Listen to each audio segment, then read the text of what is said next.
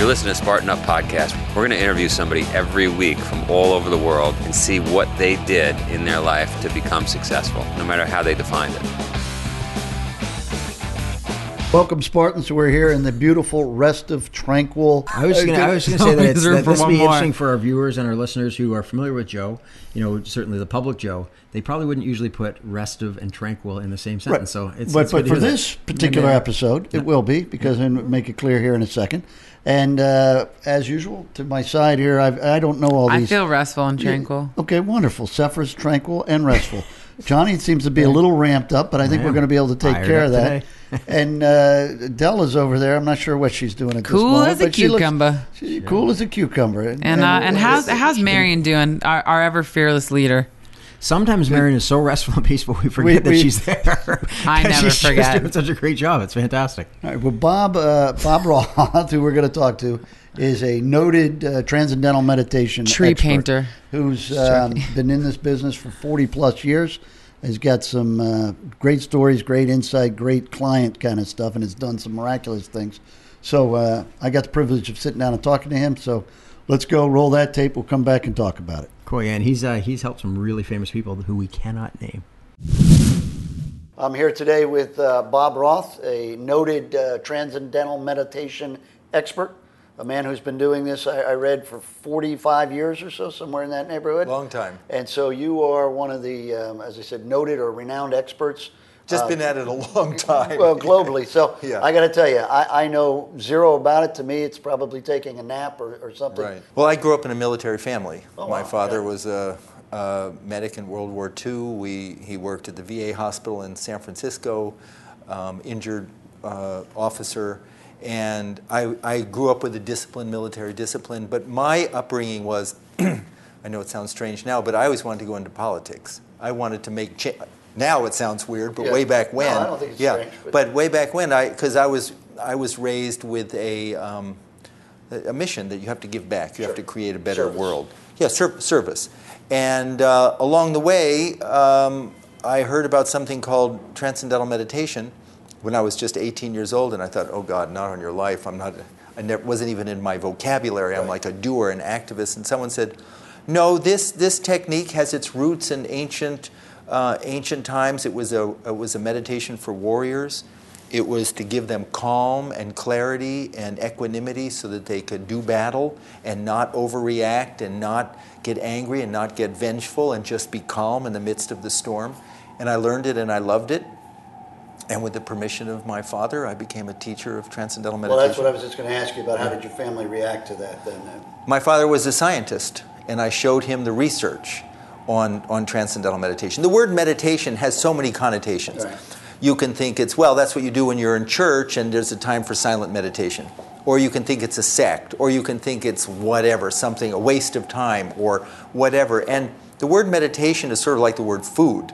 I mean, there's good food and there's bad food. There's food that makes you sick and there's food that makes you powerful.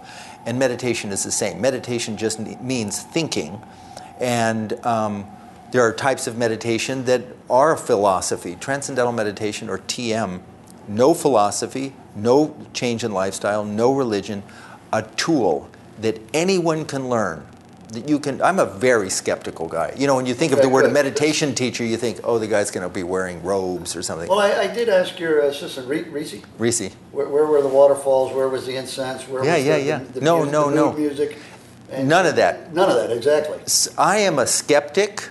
I'm a cynic. I'm like everybody else. I'm a normal guy. And because of the scientific upbringing and my father's focus on service and also the military, I'm a skeptic, but I'm not so close. I'm not closed-minded. I'm willing to look. I'm willing to. You show me evidence. You show me proof. And there was so much research on this that I couldn't ignore it. For reducing stress, for waking up the brain, for giving you more energy and more resilience. And I loved that I could be 100% skeptical. I mean, when I asked my teacher about it, she held up a tennis ball and she said, you can be skeptical about gravity. You can think it's a crock. You dropped it. You let go. It's going to fall, right? Going to fall. Same with this particular TM.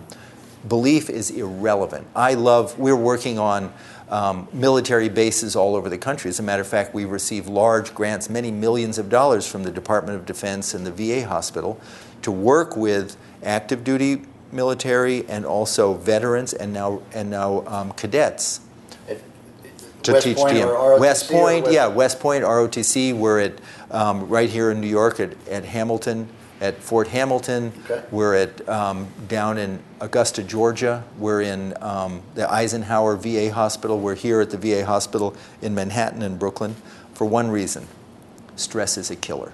Yeah. Stress is a killer. And whether you have acute toxic stress or traumatic stress from combat, or just the stress of transitioning from combat or wherever back home, and that stress, and then the stress of transitioning to the workplace, stress is a killer. And I certainly don't want to make this a military show because it's not. Fine. But you know, I'm really inspired. Well, I appreciate that because there is when you go on deployment, whether you've been in combat or not, if you go away from home for a year and you come back, the lifestyle of your household may have changed. Your Kids wife, don't know you your anymore. wife or your husband's roles have changed. Your kids don't treat you the same, and so there's a reintegration process that has to take place, and a relearning of everybody's roles within that society, right? And that can cause great stress, and it's not only when you return, but I've learned over the years that it also happens before you leave. And you get pre-stressed and you start taking it out. It's easier to leave someone when you're mad than when everything is good. So anyway, if you're working, and I shouldn't say if, your work with the vets, I think that's got to be great because I can imagine that anything that helps them kind of achieve that peace, that quiet. Well, look, it looks just like this. It doesn't look anything different than this. Okay, that's not good for TV, though. Right? I know, I'm not done. But in other words, you're not sitting in a pretzel position. Right. You can have a coat on. You can like that. Okay. And it's a technique, the analogy I like to use is of an ocean where you're on a little boat and you're in the middle of the Atlantic Ocean. You get these giant waves. Okay. And you could think, oh, my God, the whole ocean is in upheaval, 30, 40-foot high swells. But, Tim, do a cross-section of the ocean. You got these little itty-bitty 30-foot waves, and the ocean is a mile deep. Right. And at the depth of the ocean, silent. Right. So the mind is the same. The surface of the mind is the worried, active, planning. I call it the gotta mind. Yeah. And it sometimes doesn't stop when you got to go to sleep. Now, we hypothesize that deep within you and me and every skeptical person watching this show, there's a level of their mind right now that is completely calm and settled by nature. And transcendental meditation, TM, and transcend, all it means is to go beyond the noise. So transcend means to go beyond that, to just settle, is a technique that gives access to that effortlessly. And when that happens, your body gains a state of rest deeper than the deepest part of deep sleep. And there's a hormone, and I won't go too heavy into this. There's a hormone called cortisol. You ever feel anxious? Yeah, I'm familiar with cortisol. You ever feel anxious? Sure. When you're anxious, your body secretes cortisol. I prefer to think that I don't feel anxious, but I'm sure that probably there are times, and some people watching get anxious. Sure. When you get a good night's sleep, cortisol levels will drop 10%. In 20 minutes of TM, cortisol levels drop 40%. Oh, wow. And it wakes up the brain, and that's why it's a warrior's meditation.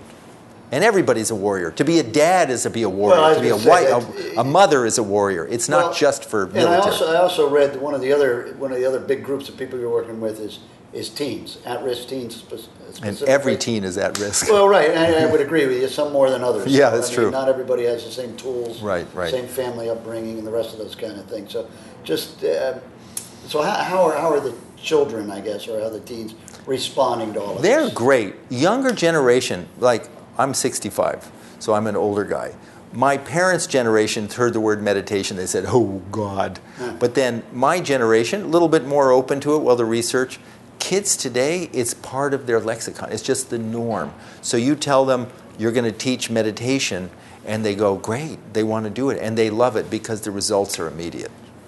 Now, have we seen results? I mean, oh, yes. As far as acting out, school behaviors, discipline? We have received large grants. In Chicago, for example, they have a real problem with youth violence. We've received $300,000 and next year $1 million to teach whole schools. We call it quiet time, to meditate. And we're doing that all over 500,000 kids we've taught to meditate. And what they find is suspensions and expulsions and dropout rates decrease, plus drug abuse. And more importantly, or as importantly, grades, test scores, graduation rates. Why? Because they're just not stressed out of their mind. They're more healthy and they're more themselves. And I don't know if you've had a chance. Does the ADHD and the rest of You're asking all the great questions. Yeah. Well, thank you. First person to ever say that. You will. So what's the impact there? I mean, are they harder to reach, or is there? No, the interesting thing about ADHD, attention hyperactivity disorder, is it's a function of this. This part of your brain is called the prefrontal cortex. It's the size of your fist, and that's right behind your forehead, and that's executive functioning. That's decision making and judgment and planning, what governs, and sense of self and problem solving. And a child who has ADHD that's a problem of executive functioning. Now, if they're stressed or tired, they're not sleeping well, or anxious, then that's even worse. It exacerbates it. And when you sit quietly and you meditate, you do TM, the mind and body get this deep rest. The connections in the brain are strengthened. It's all neural pathways. It's all brain. It clears those pathways and resets them. Resets the neural pathways. All right. Well, look, I am learning a lot here, obviously, because science. You pegged me as a skeptic right away, so I am learning. I am learning quite a bit. But what we'll do is we'll take a quick break here.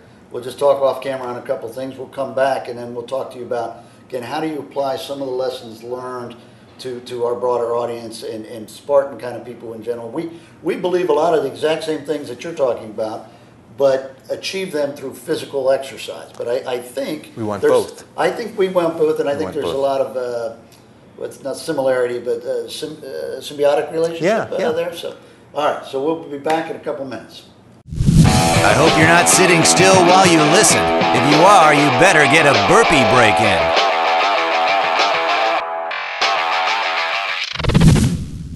Spartans, what is your workout? I was heading into the gym, and guess what? Door's locked. I don't need a gym. We just wrote a great book called Spartan Fit. We're putting the finishing touches on it. We're designing the cover. It is a nightmare, by the way. Don't ever write a book.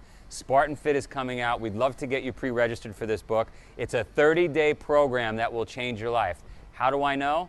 I know because for 40 years, my mother tortured me. She made me do all kinds of workouts with monks and yogis and weightlifters, you name it. I had all kinds of crazy things going on in my living room. I promise you're going to love this book, Spartan Fit. Go to the website, get pre-registered. See you soon. Join the Spartan Revolution. Pre-order now at SpartanFitBook.com and save 25% with the code FIT25. All right, so we're back on air, and as we were off air, Bob was telling us a little bit more again about kind of the definition, but also kind of more the history of TM. So Well, I think that what's interesting now, that someone said to me, why there's so much interest in meditation now, all of a sudden. A serious interest in medical schools and research institutes and companies and professional athletic teams. And I think it's like a confluence, a perfect storm of three things. One, the problem of stress is worse than ever. And not just stress, I'm in trauma, but just living life. Yeah. Second, there is no magic pill that modern medicine has. Oh, take this and you won't get stressed. Or you're stressed, take this and it'll go away. It masks it.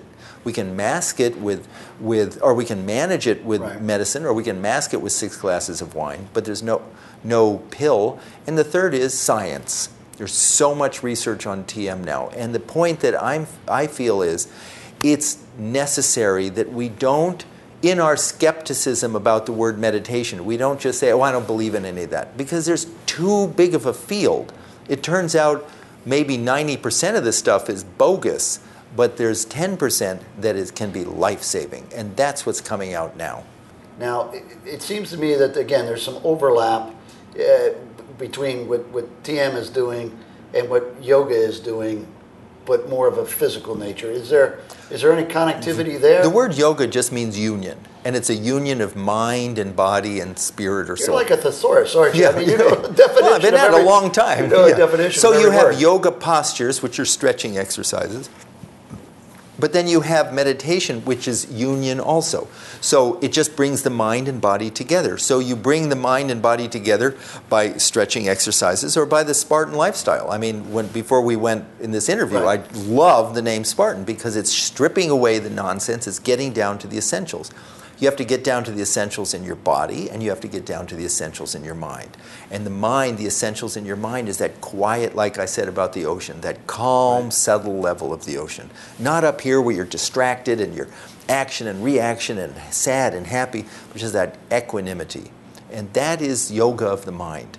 And I think you can't look to meditation as the solution to all problems, and you can't look to physical activities as the solution to all problems.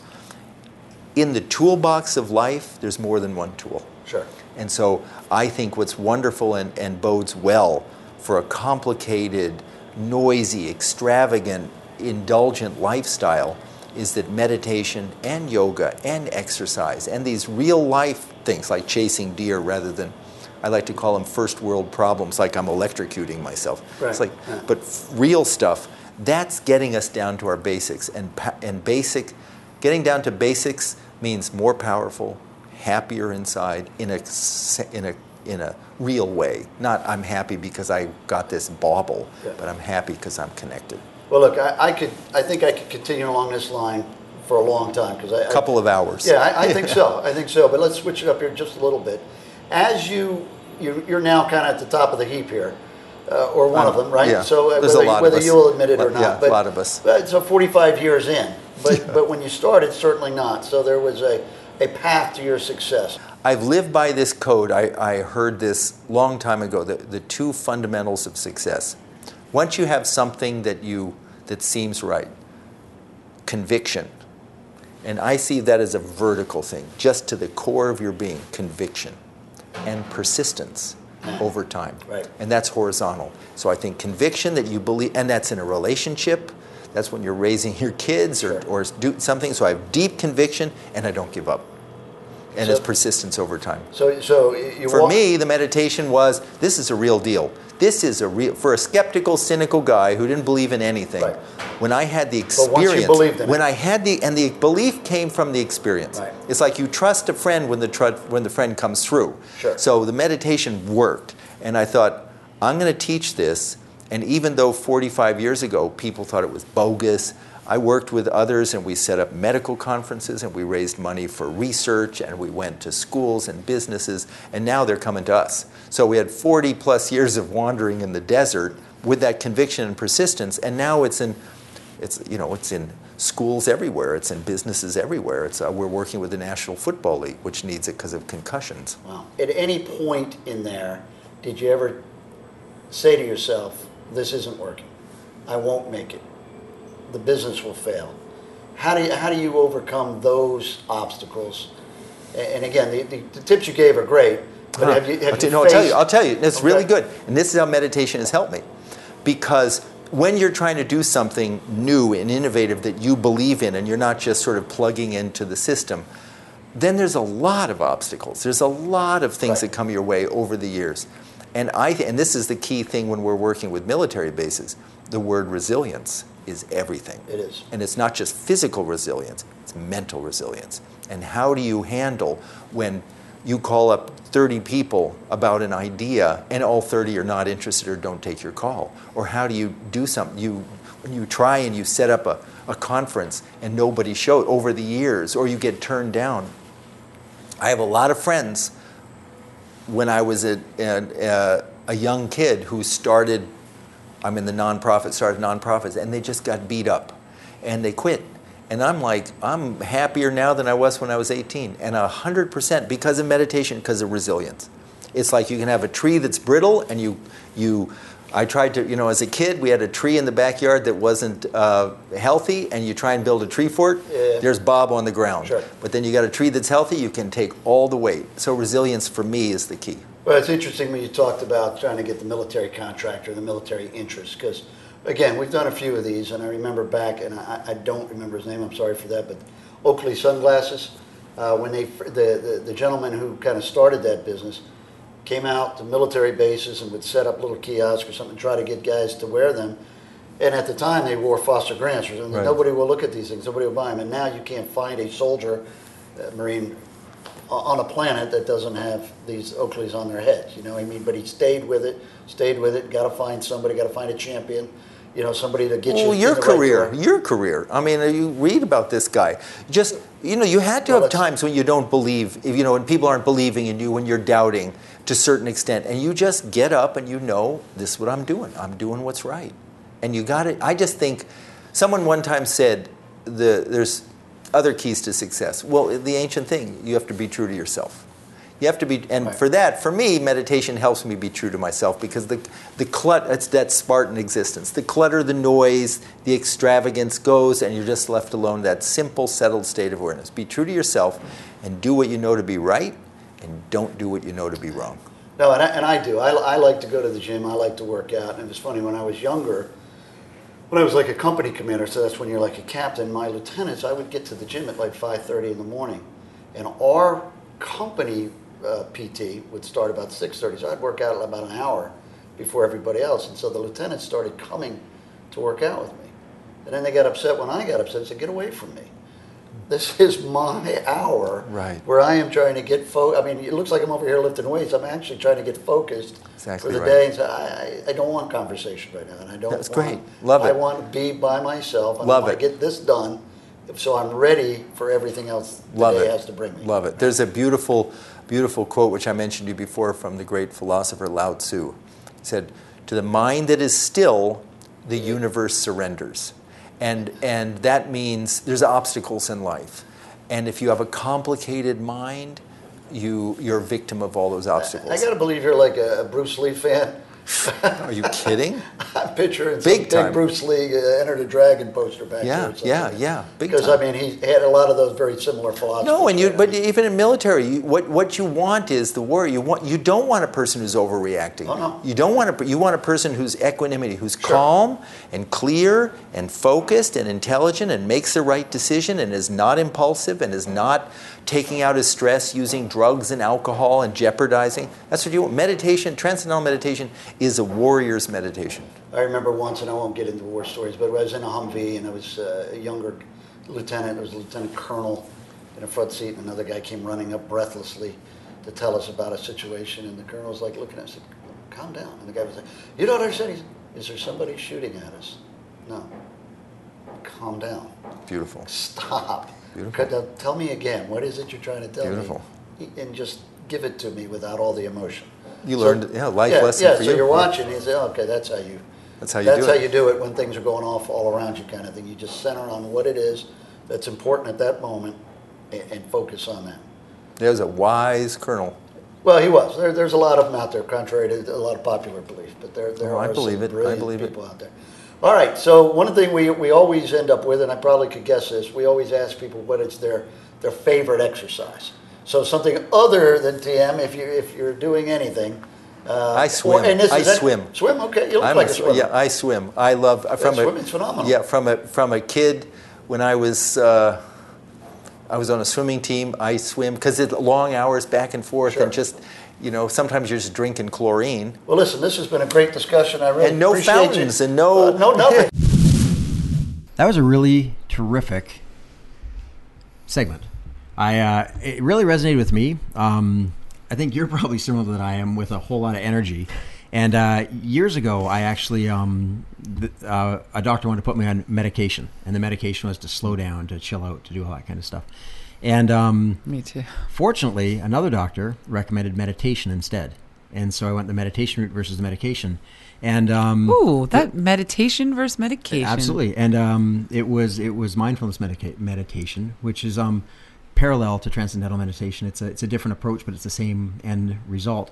And once I started down that path, it made an enormous difference for me in my life. And the way I described it was, I love going fast. I don't want to slow down. I love being that guy.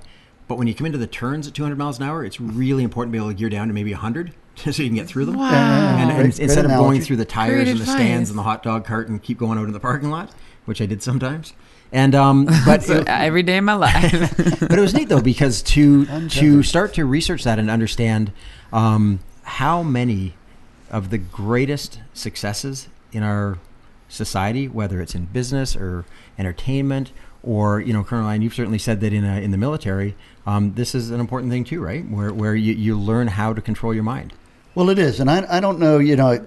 I said in the interview, I'm clearly a skeptic, and you guys know me well enough to know that This could be a salesman, mumbo jumbo kind of thing. But I tell you, I sat there and I listened to him, and he's got the science behind it, and he's got the experience and the knowledge, and he he can walk you through there, and so you become a believer very quickly, right?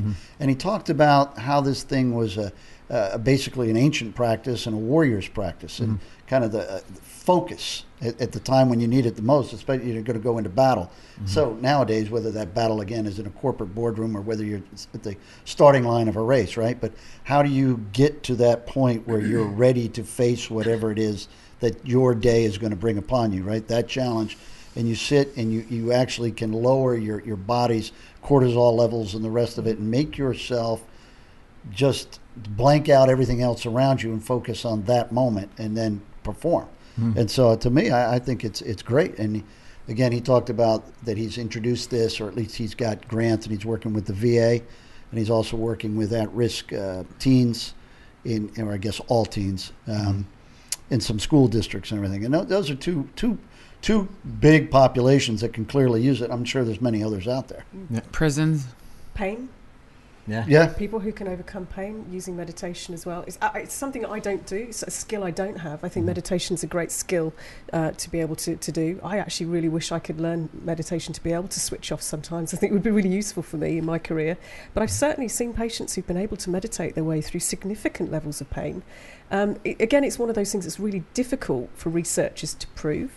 So a lot of these areas haven't got the sort of the research papers that have been thrown at drugs, for example, because it's much more difficult to research. But there have been MRI studies where they, put people through EEG studies where they measure the electrical waves in the brain when people are meditating, and it looks good. It does look good. When you mentioned sort of the opportunity for skepticism, and you talk about it's hard to quantify, and yet when you look at what you're actually trying to do, you're trying to calm yourself down, make better decisions, find a space inside you, a still space that is always there.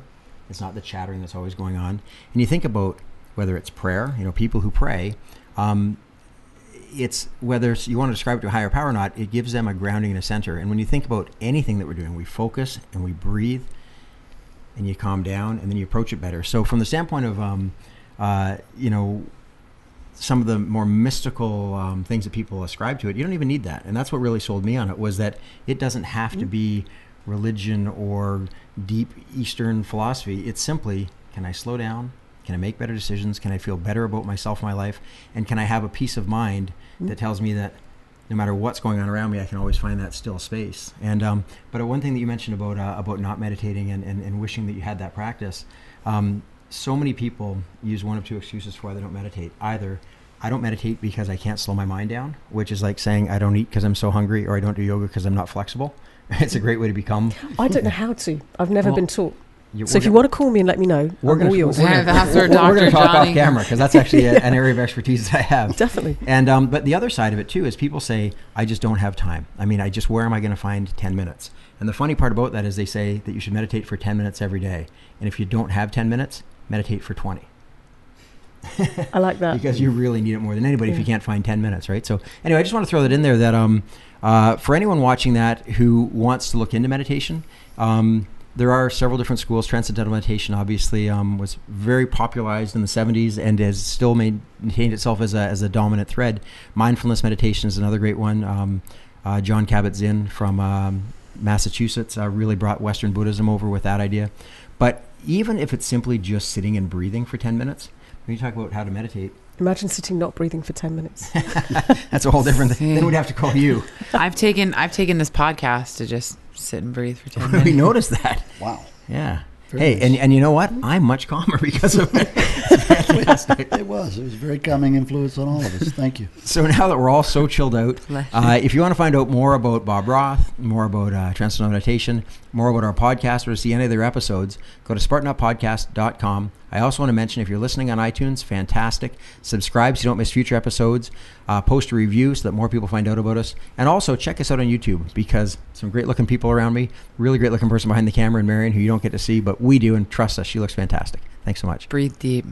Thank you for listening to another epic story of success. We hope you enjoyed the episode. To find more show notes, audio, and video, please visit us at SpartanUpPodcast.com/096. The Spartan Up Podcast is brought to you by Spartan. To find a race near you, visit Spartan.com.